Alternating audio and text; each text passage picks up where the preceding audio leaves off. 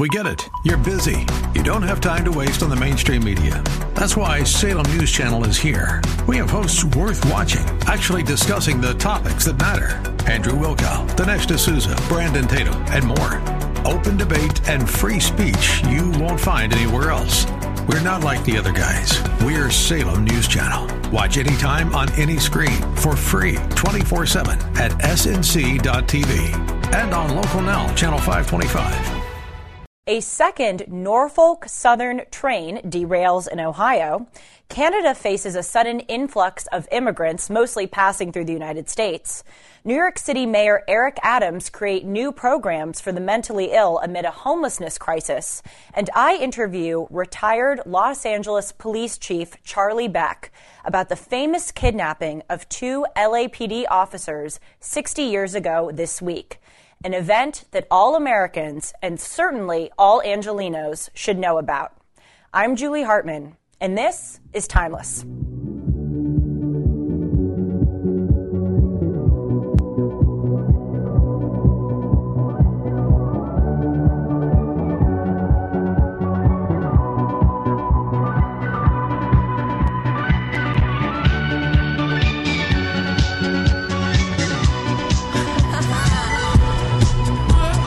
Today is Tuesday, March 7th, 2023, and welcome to the show. I hope that you all were able to catch yesterday's episode of Dennis and Julie, because yesterday was a very special episode because it marked 1 year that we've been doing the show. I was supposed to bring in champagne, but honestly, I forgot to do that, but it's okay because Dennis doesn't drink anyway. But, you know, in the future, you never know. You could see me bringing in some champs. Please follow me on Instagram and Twitter at Julie R. Hartman, and be sure to like, comment, and subscribe to the show. So I mentioned that I'm interviewing former LAPD Chief Charlie Beck later today, and I was telling my producers before the show, I feel like these law enforcement individuals who I've been interviewing, whether it's Chief Beck or Tom Baker of the FBI, Kyle Seraphin, formerly of the FBI last week, Andrew Bustamante, formerly of the CIA, all of these people must feel very comfortable on my show because in part of my earpiece, which makes me look like a special agent. I probably shouldn't be drawing any more attention to this earpiece, but I do have to adjust it every once in a while, and it does make me look particularly special agenty. Anyway, to the first news story of the day. My God, another Norfolk Southern train has derailed.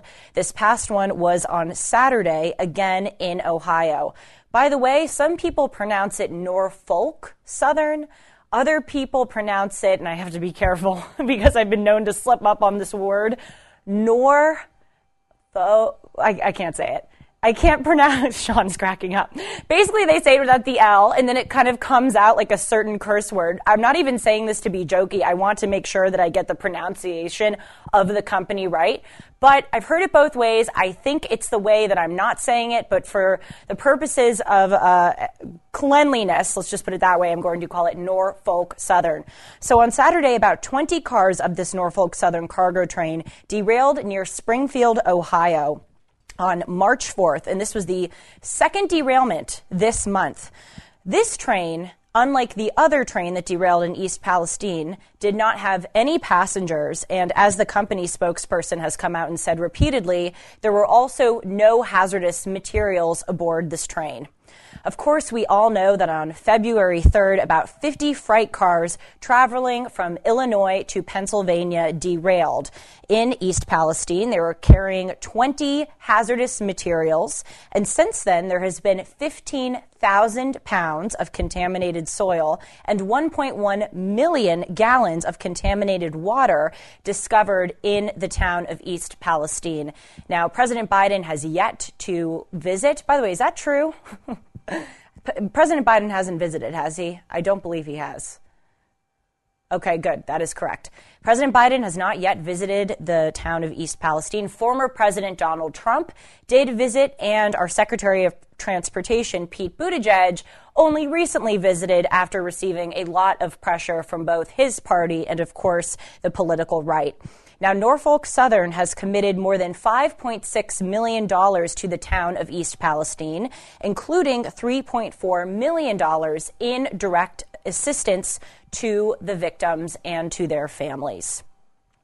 This is just yet another example, this train derailment this past Saturday, of so many transportation-related incidents that have come into our news reliably almost every week since the beginning of 2023. At the end of 2022, in December, a United flight, which was taking off from Maui, Hawaii to San Francisco, California, got so low in the air that it actually got to about 775 feet above the Pacific Ocean. And that was not really heavily reported on, but only came out later, which indicates that probably some of our transportation executives were trying to hide that. At Los Angeles International Airport, a bus and an American Airlines jet crashed into each other, which injured 4 people. There was a near collision between a Southwest flight and a FedEx plane at Austin's Bergstrom International Airport, where the FedEx flight was cleared to land as the Southwest flight was cleared to take off on the runway, missing each other by about 1,000 feet. There was also a near collision at JFK International Airport in New York when a Delta flight was taking off and an American Airlines went right in front of it. Luckily, the Delta pilot slammed on the brakes, avoiding a catastrophe. And as we all know, there was that disastrous FAA system shutdown in the early weeks of the year where the NTAM system, that's the Notice to Air Men system, which was renamed by Pete Buttigieg to the Notice to Air Mission system because it's more PC, that system failed apparently because of a corrupt file. So unfortunately, it seems likely if we keep going down the road that we're going down that we are going to see more and more of these transportation catastrophes in the upcoming months and weeks. Now, some people say, it's not exactly uncommon for trains to derail in the United States. There are about 1,700 instances of that happening roughly annually. But the difference is that with those 1,700 cases, usually they are pretty benign. There's a very low, and in some years, non-existent number of fatalities associated with those derailments. But that has totally changed in the wake of these most recent catastrophes. And it's interesting because one of the other big stories this week in international news is that there are many uprisings in Greece in the wake of a train derailment that occurred in that country last week that killed 57 people. It was a head-on collision between a passenger train carrying 350 people and a freight train. Each of those trains were going between about 85 and 100 miles an hour. They collided in the city of Larissa in Greece on the main line that runs between Athens and the city of Thessaloniki. And so the citizens of Greece are protesting against their government and also against the OSE, which is one of the main rail networks that was in charge of running this train, because both the government and the rail network have said that this was caused by human error. But what citizens are saying is that they have noticed for a long time that there have been some faulty circumstances and systems that may have led to this catastrophe. They cite a lack of proper technology, staff shortages, and poor maintenance.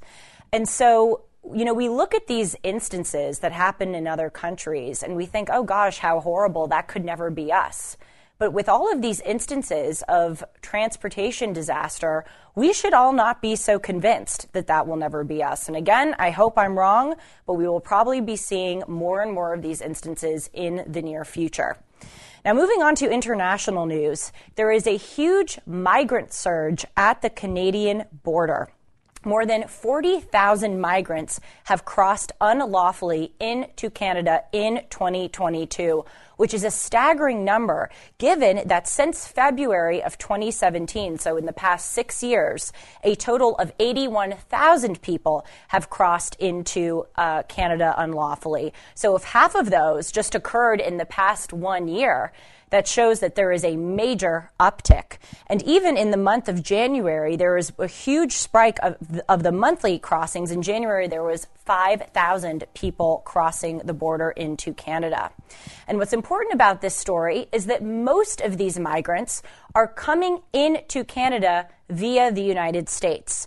Now, Canada shares 5,500 miles of border with the United States. And usually Canada was shielded from illegal immigration because of geography.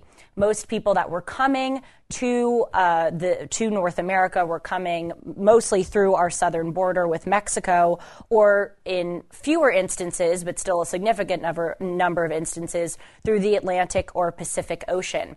But what's happening now is that migrants are coming into the United States and then going up north. And this is in large part because of new policies that the Canadian government has initiated, where they have said that they want to accept 1.5 million newcomers into the country by 2025. And also, this country is known for being quite liberal with regard to immigration, again, because they've never really had an immigration problem.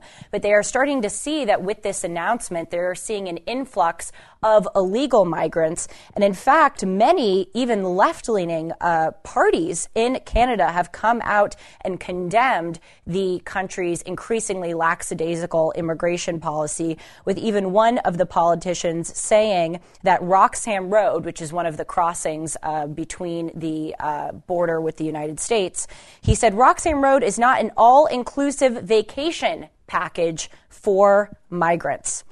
Now, what happens at these borders, according to the New York Times and the Wall Street Journal, is that the Royal Canadian Mounted Police arrest and charge migrants with illegally crossing into the country. But then what happens effectually is that once these individuals are charged, they are released back into the country. And that is similar, almost identical to what happens here in the United States, where people come across our southern border. Sometimes they are detained and charged, but when they are charged, then they are released. And this is contrary to Trump's Remain in Mexico policy, which he pursued during his administration. Of course, he got a lot of flack for it. But what happened is that as migrants were awaiting their court cases pertaining to seeking asylum, they had to remain in Mexico while those cases were pending, so that it would prevent them from being released and then escaping into the United States. Since President Biden has taken office, according to the Department of Homeland Security, 5 million illegal immigrants have crossed into our border. This is in just 2 years. By the way, none of them, also according to the DHS, have been tested for COVID.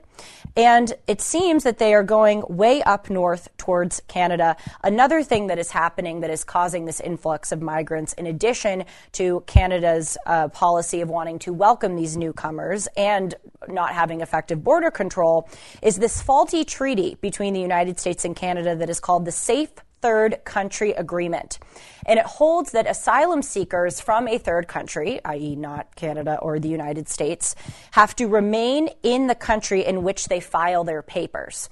So if they file their papers seeking asylum in the United States and they try to go into Canada, according to this treaty, Canada is supposed to return them to the United States and vice versa. But again, in another example of ineffective immigration policy, there's a loophole in this treaty where people aren't returned to the country in which they file.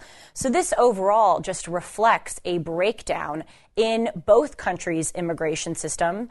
There has been a huge influx of migration in the wake of the pandemic as economic insecurity has proliferated. And President Biden is going to be visiting Prime Minister Justin Trudeau, of Canada later this month, as both presidents are under fire and pressure to deal with their immigration problems. And we will see if they, in fact, decide to do something about it.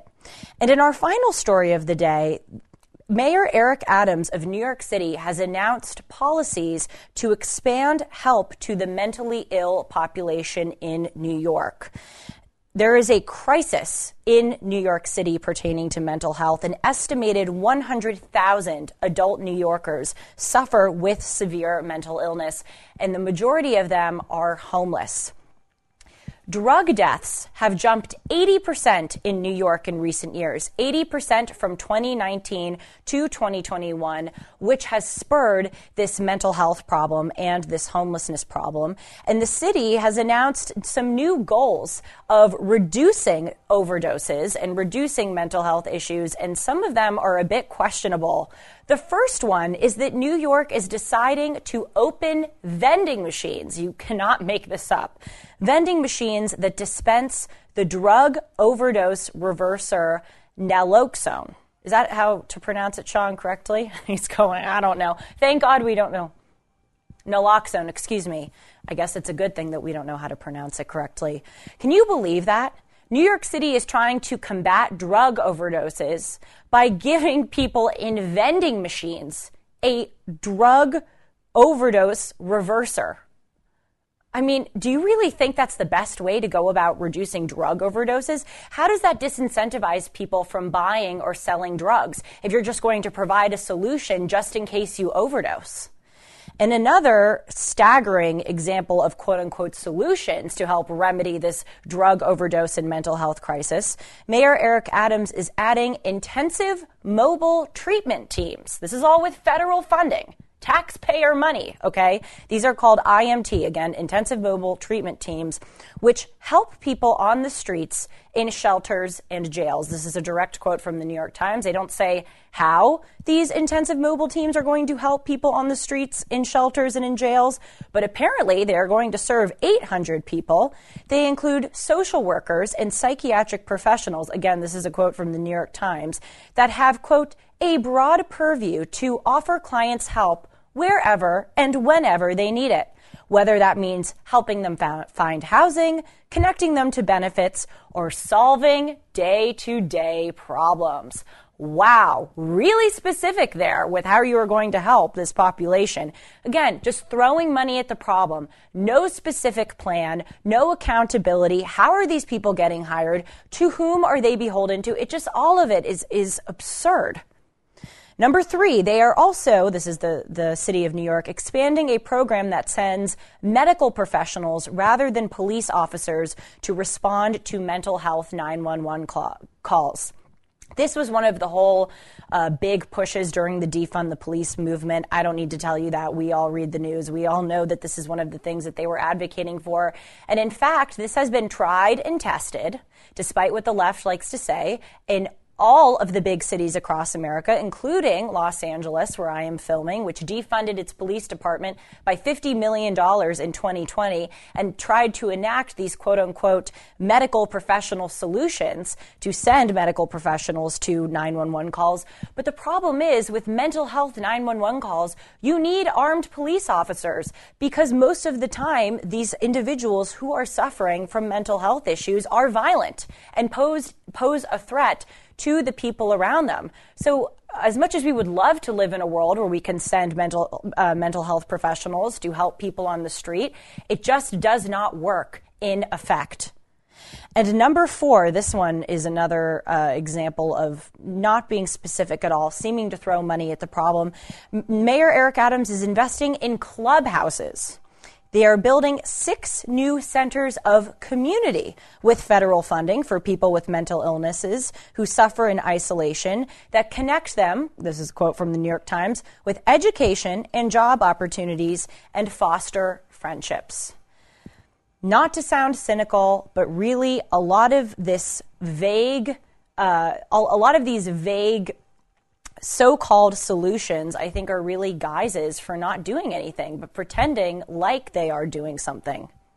Mayor Eric Adams has also proposed a plan which seems contradictory to some of these more softening proposals to forcibly remove people with severe mental illnesses off the streets and into hospitals. This is called the involuntary removal policy. So it seems like Mayor Eric Adams is going in 2 contradictory directions, one with force, one with sort of soft, vague solutions. And again, not to sound pessimistic, it seems unlikely that this will have any significant effect.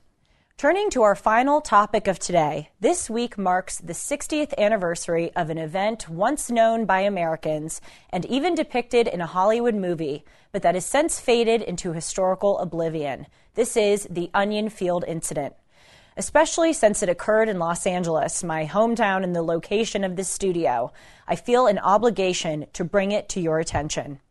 On March 9, 1963, criminals Gregory Powell and Jeremy Smith were driving in Los Angeles after committing a string of robberies when they were stopped by two LAPD officers, Ian Campbell and Carl Hettinger, near the corner of Carlos Avenue and Gower Street in Hollywood. Officers Campbell and Hettinger, driving in an unmarked police car, were sent to patrol Hollywood in search of suspects who had committed crimes against gays.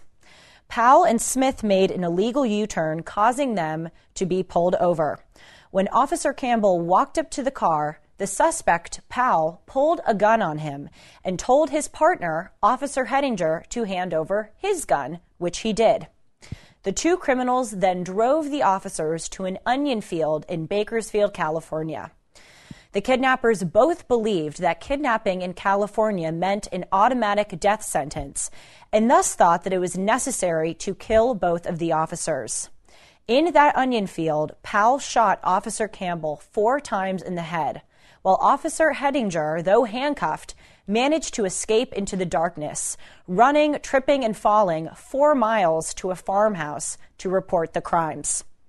Both Powell and Smith were convicted of murder and given death sentences, but Powell's subsequent appeals eventually led to the California State Supreme Court to declare California's death penalty unconstitutional. So instead, Powell was sentenced to life in prison. Officer Hettinger returned to the Los Angeles Police Department, where he was ostracized by fellow officers who blamed him for handing over his gun to the criminals. Hettinger resigned from the LAPD after a series of shoplifting incidents probably tied to his PTSD and actually moved to Bakersfield, miles away from the onion field where his partner died, and started a gardening business. The event changed the training of the Los Angeles Police Department and for a time reminded Americans of something that we often forget, the great sacrifice of our men and women in uniform. I am honored to welcome retired Los Angeles Police Chief Charlie Beck to Timeless to discuss this event with me. Chief Beck served as the LAPD chief from 2009 to 2018, and then as the Chicago Police Department superintendent from 2019 to 2020. He is also known for commanding and rehabilitating the Rampart Division after the LAPD's Rampart scandal in the 90s. Thank you so much for being here, Chief Beck, and welcome. Well, thank you, Julie. It's a pleasure to be here. Very great topic that you have. I'm so glad that you're bringing it forward. You know, the sacrifice that cops make to do this job that they believe in truly needs to be recognized. And I think that some of the issues that we have in policing today and police relationships with the public can be addressed by the empathy that this kind of show engenders. You know, I think empathy is key to the police dealing with the public and to the public dealing with police, and the recognition of the difficulty of the job helps that.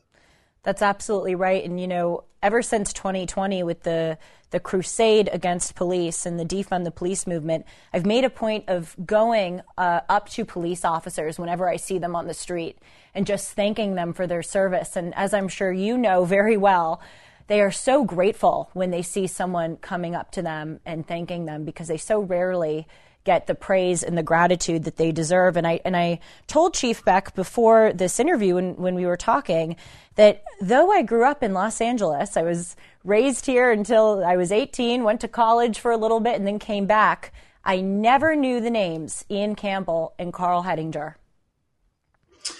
Well, and so you will address that with your viewing public today, right? So you'll make sure that they remember. And I highly recommend the Onion Field movie and Joe Wambaugh's book, The Onion Field, to anybody that's interested. And I will also recommend that people that are really interested go to the police department, Los Angeles Police Department's museum, which is on York Boulevard in the northeast area of Los Angeles, and see the Onion Field exhibit. There's a magnificent exhibit there that has many of the artifacts, including some of the guns used and photos and clothing and things like that were actual evidence used in the trials.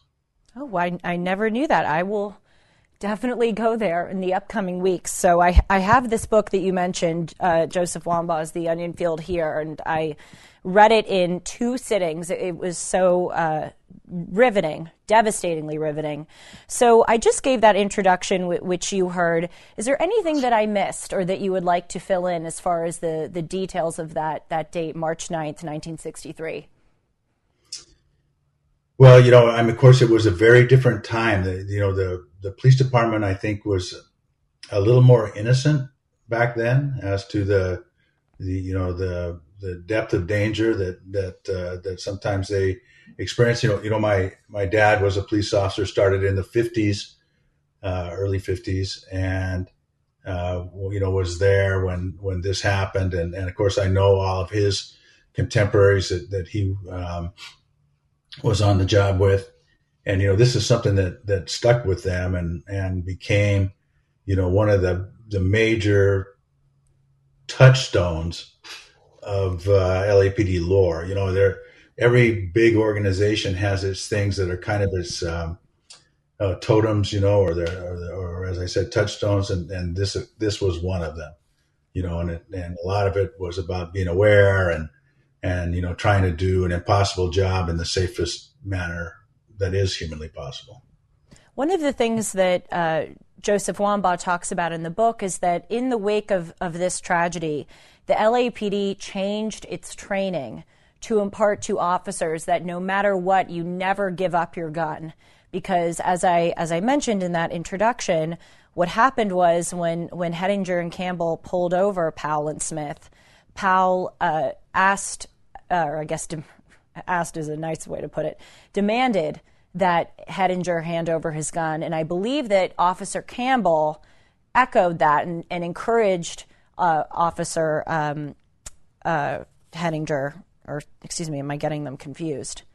Officer Hettinger to hand over his gun. So my understanding is that the LAPD afterwards changed their policies to say even if your partner is at risk of getting shot, you do not hand over your gun. Is that correct? That is correct. The department changed its training, even which I thought was the wrong thing to do. Had the surviving officer make a video that was used in training, and address his mistakes, and which I think was the wrong way to handle it. But I understand in that kind of time without all the psychiatrists that we have involved in our training now how it could happen, and things were done, oftentimes in a much more abrupt manner back in the 60s and 50s than they are now. Do you think that you sort of hinted at this just now when you were talking about that video, which I didn't know about, but do you think that Carl Hettinger was treated fairly within the department? Not to give those who ostracized him a pass, but, so many officers feel such a sense of kinship with one another that they may have just been so overtaken with grief and sadness by the death of Ian Campbell that they blamed Carl Hettinger. But you know the culture of police officers better than anyone. Do you think that treatment was justified, or do you think in those incidents you have to have respect and empathy for the difficult moment that the officer was in? Well, again, different time, right. Same place, different time. Now in current LAPD, there is a police psychologist assigned to every division. We're much more in touch with, the health of our employees, both the mental health and the physical health. We see that as one of the major jobs of the chief, keeping his employees healthy, both mentally and physically. And I think, I know in the 50s and 60s, it was a much different attitude about how you dealt with stress. And normally, I think stress was dealt with indirectly rather than the way we do now directly. Now if a officer is involved in a shooting or even a significant incident that is traumatic, we mandate that they go to the psychologist. We mandate a number of visits. If they're involved in an officer-involved shooting, you have a whole regimen of visits that you have to go through with a psychologist before you can be returned to duty. Back then, it was famous. The sergeant would show up and give you however many bullets you shot, to reload your gun and then put you back out. And of course, hey, that sounds very Western, and maybe harkens back to a different time, but it's the wrong way to handle it. The folks are human beings. You have to have some, as you say, empathy for what they've been through, and try to bring them back to a better place before they go back to work. And that did not happen with Carl, obviously. So I think that was very sad. So what happens is then you have a double tragedy. Ian is killed, and Carl, his life is ruined. And they're both just trying to do their job the best they could. And I think that absent the kind of training that we have now, I can see where Carl would make that decision. And maybe now with different training, different equipment, body armor, things like that, would be much more or less likely that an officer would give up his gun or her gun. But we don't entirely rule it out. I mean, there are, judgment is key in policing, and there are very few absolutes. So, I can certainly envision times when that might be a possible avenue. You mentioned to me off the air that you had an encounter with Jeremy Smith, who was one of the criminals involved in the case. He was not the one who shot Ian Campbell. That was Gregory Powell. But nevertheless, Jeremy Smith was sentenced for a few decades in prison and then was released, I believe in the late 80s or early 90s, but you can correct me on that. So would you like to share the story that you have with him? Sure. Of course, I joined the Los Angeles Police Department in 1975. So it was a decade after this had happened. But of course, we were all very aware of it. And I was a narcotics officer in Hollywood. I worked Hollywood, not too far from actually Carlos and Gower, where this incident occurred in '63. And as part of my duties, we were working the streets in Hollywood, and I came across an individual that I later found out was Jimmy Lee Smith, and I detained him and found him to be under the influence of heroin, and arrested him for that. And by the time I got him back to the station, he had told me, hey, he told me who he was and what his record was. And so that ended up being a parole violation, and was one of the reasons he went back to prison. And it was total happenstance. I wouldn't have been able to identify him, even if I'd been thinking about it, because to me, he was associated with the movie, and kind of like unfortunately when I think about either any of the people involved, Ian Campbell especially. You don't see their faces. You see the actors, right? Which is kind of sad in a way that their images have taken over the images of the folks in real life. And I don't think many people think about that. But anyway, with Jimmy Lee Smith, it was total happenstance, and he of course went back to prison and later died. But actually, I think he died in county custody after he'd been released from his parole violation attached to my arrest. So, that was my personal brush with it. outside of my dad's dealing with it when he was a detective in LA. Before we move on to other questions about the LAPD and your career, I'd like to ask, how much is this event known today by the LAPD, or how much was it known during your tenure as chief from 2009 to 2018? Obviously, as we talked about a few minutes ago, the training changed in the wake of this incident, but I told you that I didn't know the names Ian Campbell and Carl Hettinger. Do LAPD officers know those names? Do they know Gregory Powell and Jeremy Smith? Are they sort of those two criminals infamous in LAPD history? Or has the event sort of, as I said in the introduction, more broadly, faded into historical oblivion? Well, I certainly hope it has not faded into oblivion, and we do things to stop that from happening. You know, the museum is one of those things. Right. Again, I highly commend that to anybody that's interested in this. Go and see that exhibit. Every year we have a ceremony which a large majority of the department attends, where we honor our fallen police officers that have been killed in the line of duty. Ian's name is read off, every year there, along with the other well over 200 officers that have been killed in the line of duty. So he's recognized there. When you go to the police building in downtown Los Angeles, right behind the police building, there's a wall of remembrance, which has got the name of every police officer killed in the line of duty on a bronze plaque, and there for display. And we have many of our activities there. And as you walk through the front doors of the police building, on your right is a replica of every badge of every officer killed in the line of duty.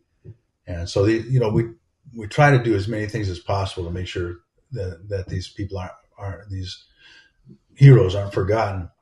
But sometimes the scope fights against that. In the time that I was a Los Angeles police officer, which went from 75 to 2019, we had 58 officers killed in the line of duty, and I probably went to every funeral. And even as involved as I was, recalling every name is tough. So I think that the more we can do, and I applaud you for helping with that, to bring forward the sacrifice of the men and women that do so much for Los Angeles, the better off we are. I had a fundraising link in the month of December on this show after a November 16th incident in Whittier, California, which I'm sure you're aware about, when 75 recruits were jogging when a 22-year-old driver crossed over the lane of traffic and mowed over many of them, causing so many of them to lose their limbs. And as you're saying, what's so sad is certainly this Onion Field incident was very famous, but with each year there are other tragedies that are just as egregious. So as you say, there's a lot to keep track of, but we cannot forget about each one of them. So I view it as a moral responsibility as an American to use my platform to tell people about each of these incidents, especially with this disgusting crusade against police that has permeated the country in recent years. Were you shocked by that in 2020? I mean, I'm sure all of us were so shocked, but were you shocked by the extent of it, or during your time as an officer and then as a chief, did you see anti-police sentiment growing, or do you think that really just kind of burst onto the scene in 2020? Well, Julie, I think one of the tragedies of getting old is that almost everything that happens you've lived through before, right? And this is what all three of my kids are police officers, and so I have this conversation with them and their friends all the time. And what I try to put forward is that yes, right now the relationship of the public and the police is very strained. I think you have a lot of people that judge you based on your occupation very unfairly. But it's not the first time this has happened. During the end of the Vietnam War, sentiment against police and military was even more egregious than it is today. Really? As somebody that's lived through both of them, and I think that that we recovered from that. And I use the example of the military all the time. When I was 18, returning service people were routinely spit on in the airport and called vile names, called child murderers, and just things that are absolutely unmentionable. Even though, they were doing the job that we being Americans had sent them to do. They didn't pick going to Vietnam. Very few did. Many were forced to go to Vietnam. And when they were returned, they were vilified for their service. And so now in those same airports, fast forward, a little over 50 years later, in those same airports, a uniformed service person can't buy a meal. I hope they can't. I mean, I certainly, if I can do anything for them, and as small as that would be, to buy their meal, I certainly do it. I know many, many other people do. And that's just the difference in the ebb and flow of public opinion. Now, is our military better trained and better equipped than the military that fought the Vietnam War? Yeah, probably. But they come from the same species, the same human race. They have the same goals, ambitions. They have the same quality of character. And so I think, and just to put the most positive spin on what's going on now, that we will get through this. And the way we get it through it is the way we got through it from the 60s to the 70s, 80s, and the same way the military got through it. And that is through the fact that, we are good people at our core. We are trying to make the world better. And if we do our jobs correctly, we do make the world better. Mm-hmm. And by continuing to do that, we'll get through this. But I too was saddened, shocked and saddened by what happened, what has happened. But I do see it starting to turn. I do believe that. Chief Beck, what is your opinion of police unions? Because speaking of what happened in 2020, one of the things that I personally found to be shocking was how silent many police unions were publicly. Of course, there were exceptions. Larry Calderon in Boston, Patrick Lynch in New York City. Those are two heads of the police unions in those respective cities. But with the exception of those two, police unions, at least in my view, did not do a very good job sticking up for their members publicly. Do you agree with that statement? And if so, why do you think that was? Well, I think that, I really caution against broad brushing police unions. They are very different from state to state, from coast to coast.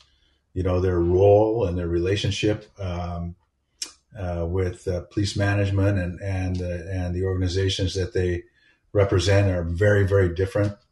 In many states, there are no police unions, because it's a right to work state. There's no unions. So, yes, there were failures, but I saw good success too. I think in LA, both Los Angeles Police Protective League and ALADS on the sheriff's side have been very supportive of their members, but it is, I will say, it's a tough balance for unions because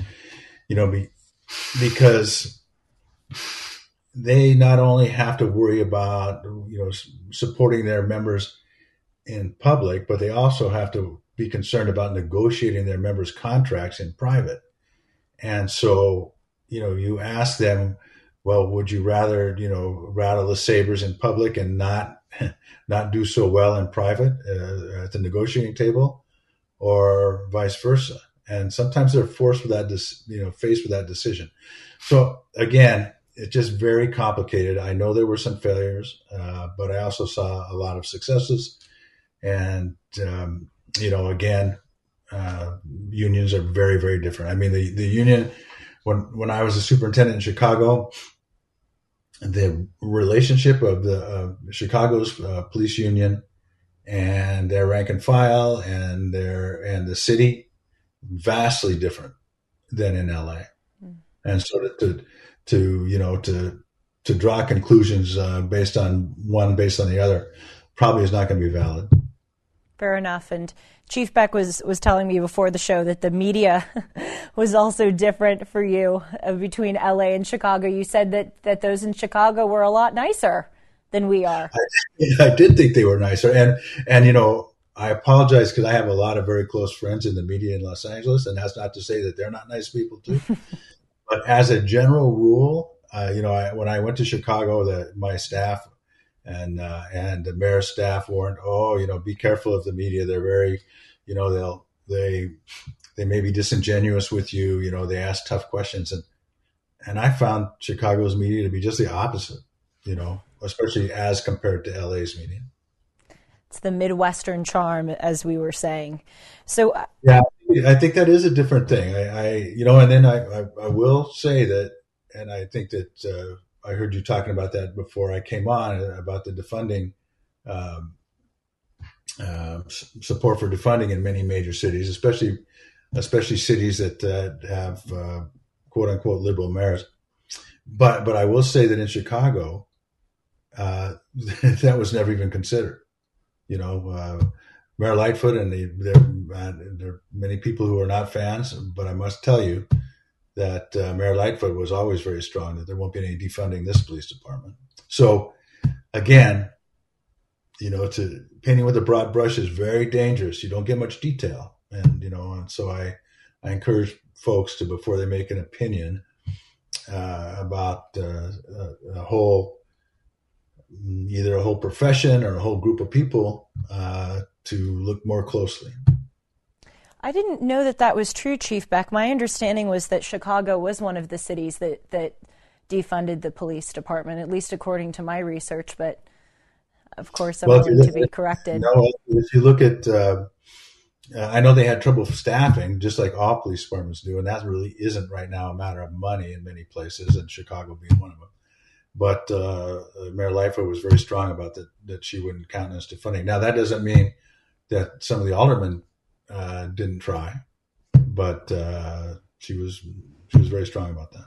Well, my opinion of Mayor Lightfoot is that she really leaves her officers out in the line of fire with all of the crime that is allowed to go on in the streets, and seeming, there was an incident, I think it was in 2021 when Ella French, one of the female Chicago police officers, was killed by just going up to a car and was shot. And I remember the image of Mayor Lightfoot walking into the hospital to visit Ella French. I believe she was on life support, and all of the police officers turning their backs on her. So was there animus, a lot of animus among the police officers on the ground towards Mayor Lightfoot? Because that's my understanding, at least according to the things that I read, that she was very unpopular among officers. Well, and that is what happened. And I think that there was certainly during negotiation times, and because of the vitriol that was put forward between her and the police union, that was a fact. But that doesn't change that when it came to funding, she was a strong supporter. So, again, as I said, you have to look at everything in context, and and the more the more correctly you'll be able to form an opinion about somebody. And as I stated when I first started talking about Mayor Lightfoot, yeah, many people for valid reasons, didn't support her and don't support her, and she lost the mayor's race because of that. But again, if you look, the things that she did were, I found, supportive oftentimes. Now, perfect partnership, no, between the superintendent and the mayor in Chicago. I felt much more connected to certainly one of my mayors in LA than I ever would with in Chicago, and that's just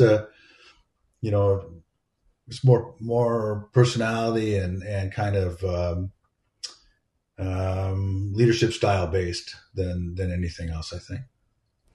Well, I think your point about nuance is important because as much as I support the police are not perfect, as we all know. And one of the really egregious examples of this was in the LAPD in the 90s with the Rampart scandal, which I indicated in the introduction was a division that you oversaw after the scandal, and you were in charge of rehabilitating that division. So if you don't mind, I'd like for you to please tell us what specifically happened with that Rampart scandal. I know that there was some allegations that police officers were planting drugs and doing other sort of nefarious things, specifically in minority communities. And what did you do to rehabilitate that division?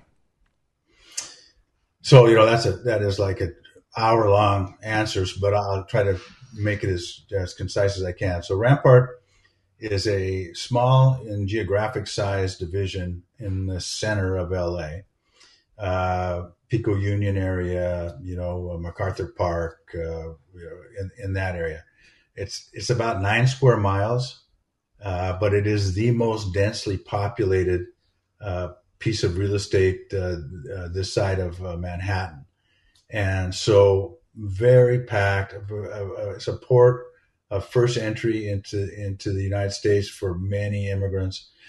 And during the 90s, their homicide rate was unbelievable because of some of the things that have been done in Cuba to send immigrants over that had criminal histories, many of whom landed in Rampart. The streets ran with blood. We had in that 10 square miles in 1 year over 150 homicides. I mean, I can't even tell you what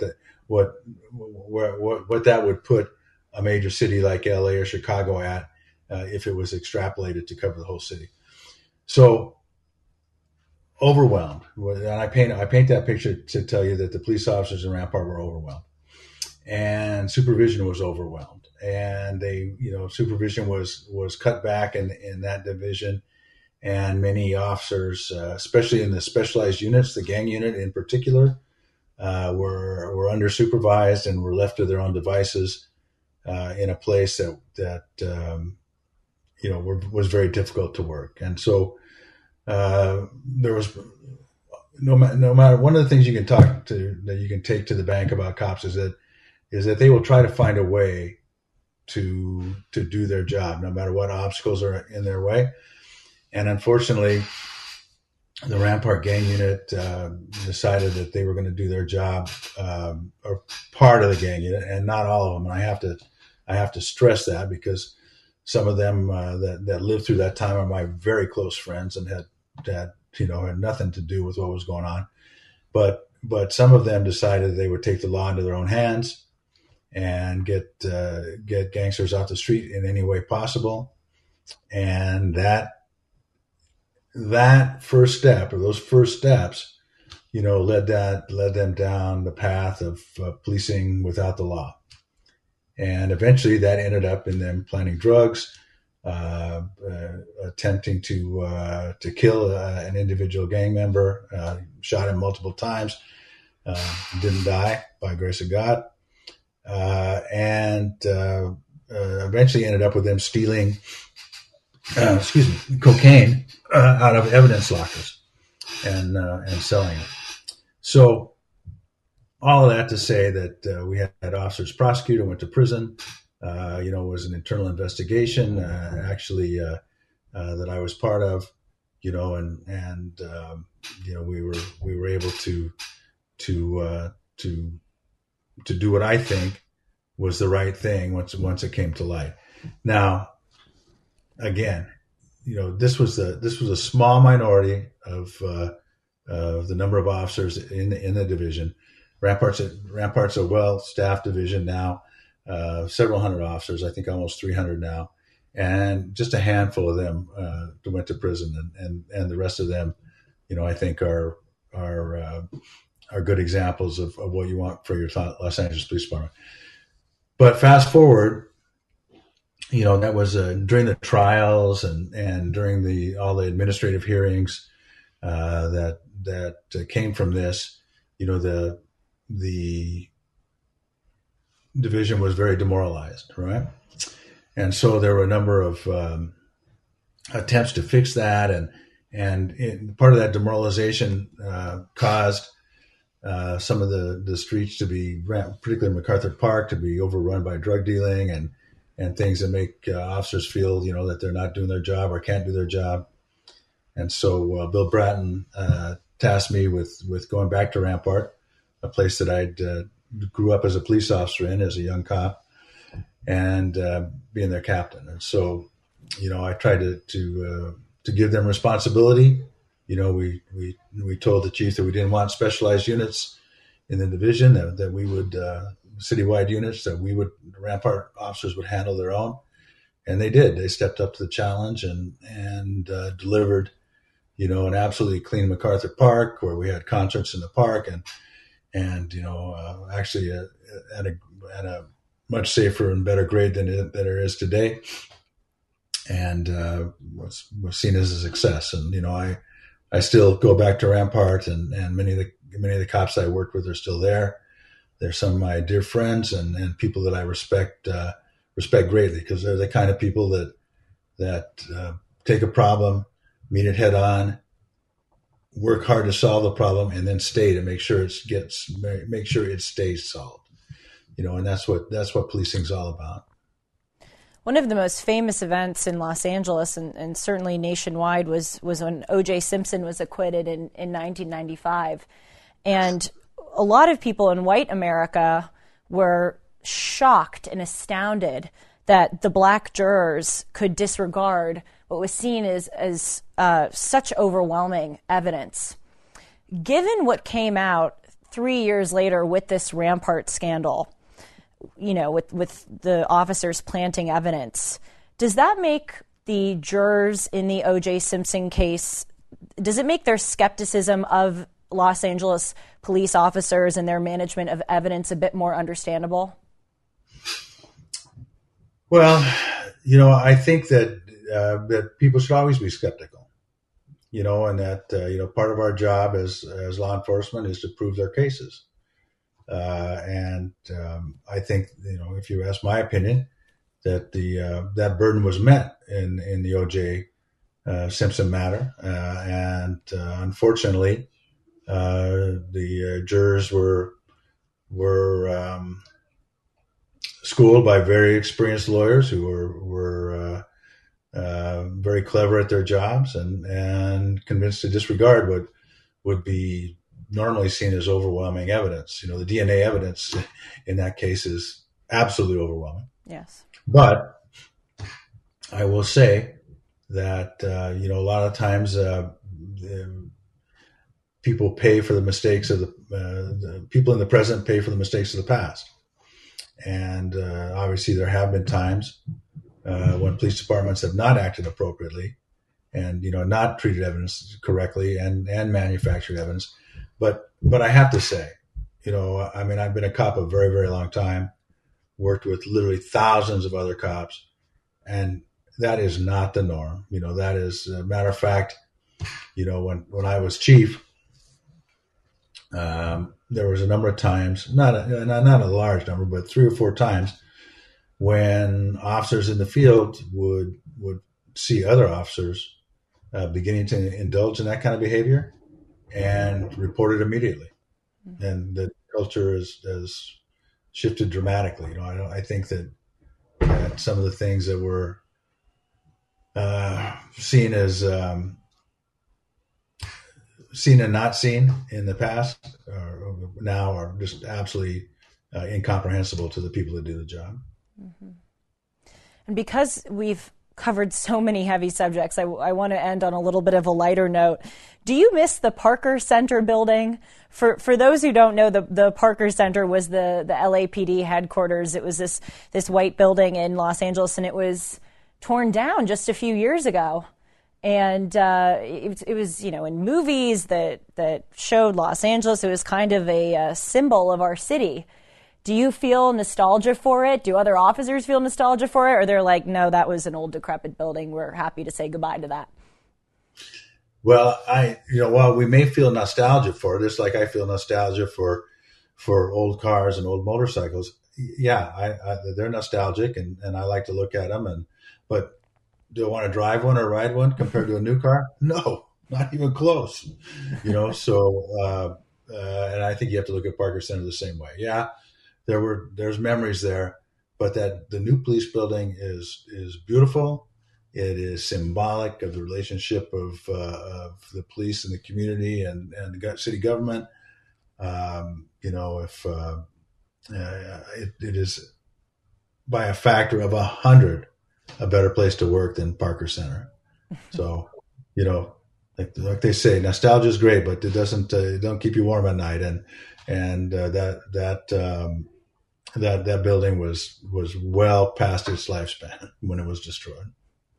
Chief Beck, thank you for your time. I really appreciated this discussion. I thought it was very honest. We really went there with regard to several different subjects. I said to Chief Beck beforehand, if there's anything that you feel uncomfortable with me asking, please let me know. And then he was like, are you kidding? I've dealt with a lot worse than you, a lot of curveballs being thrown at me. And you certainly have throughout your career. Thank you for your service. Thank you very much for coming on to the program, and I hope to be able to interview you sometime soon. Well, Julie, take care, and to those that are watching, say hi to one of the cops that you see on the street. Yes. Do what Julie says she does, and I think that you can be one of the things that starts us in the right direction of a community and police that see their jobs and their futures tied together. That's right. Thank you. Thank you so much for joining us today. And remember that each of our thoughts, choices, and actions shape who we are. So let's think clearly, choose wisely, and act with principle and determination. See you tomorrow. Take care.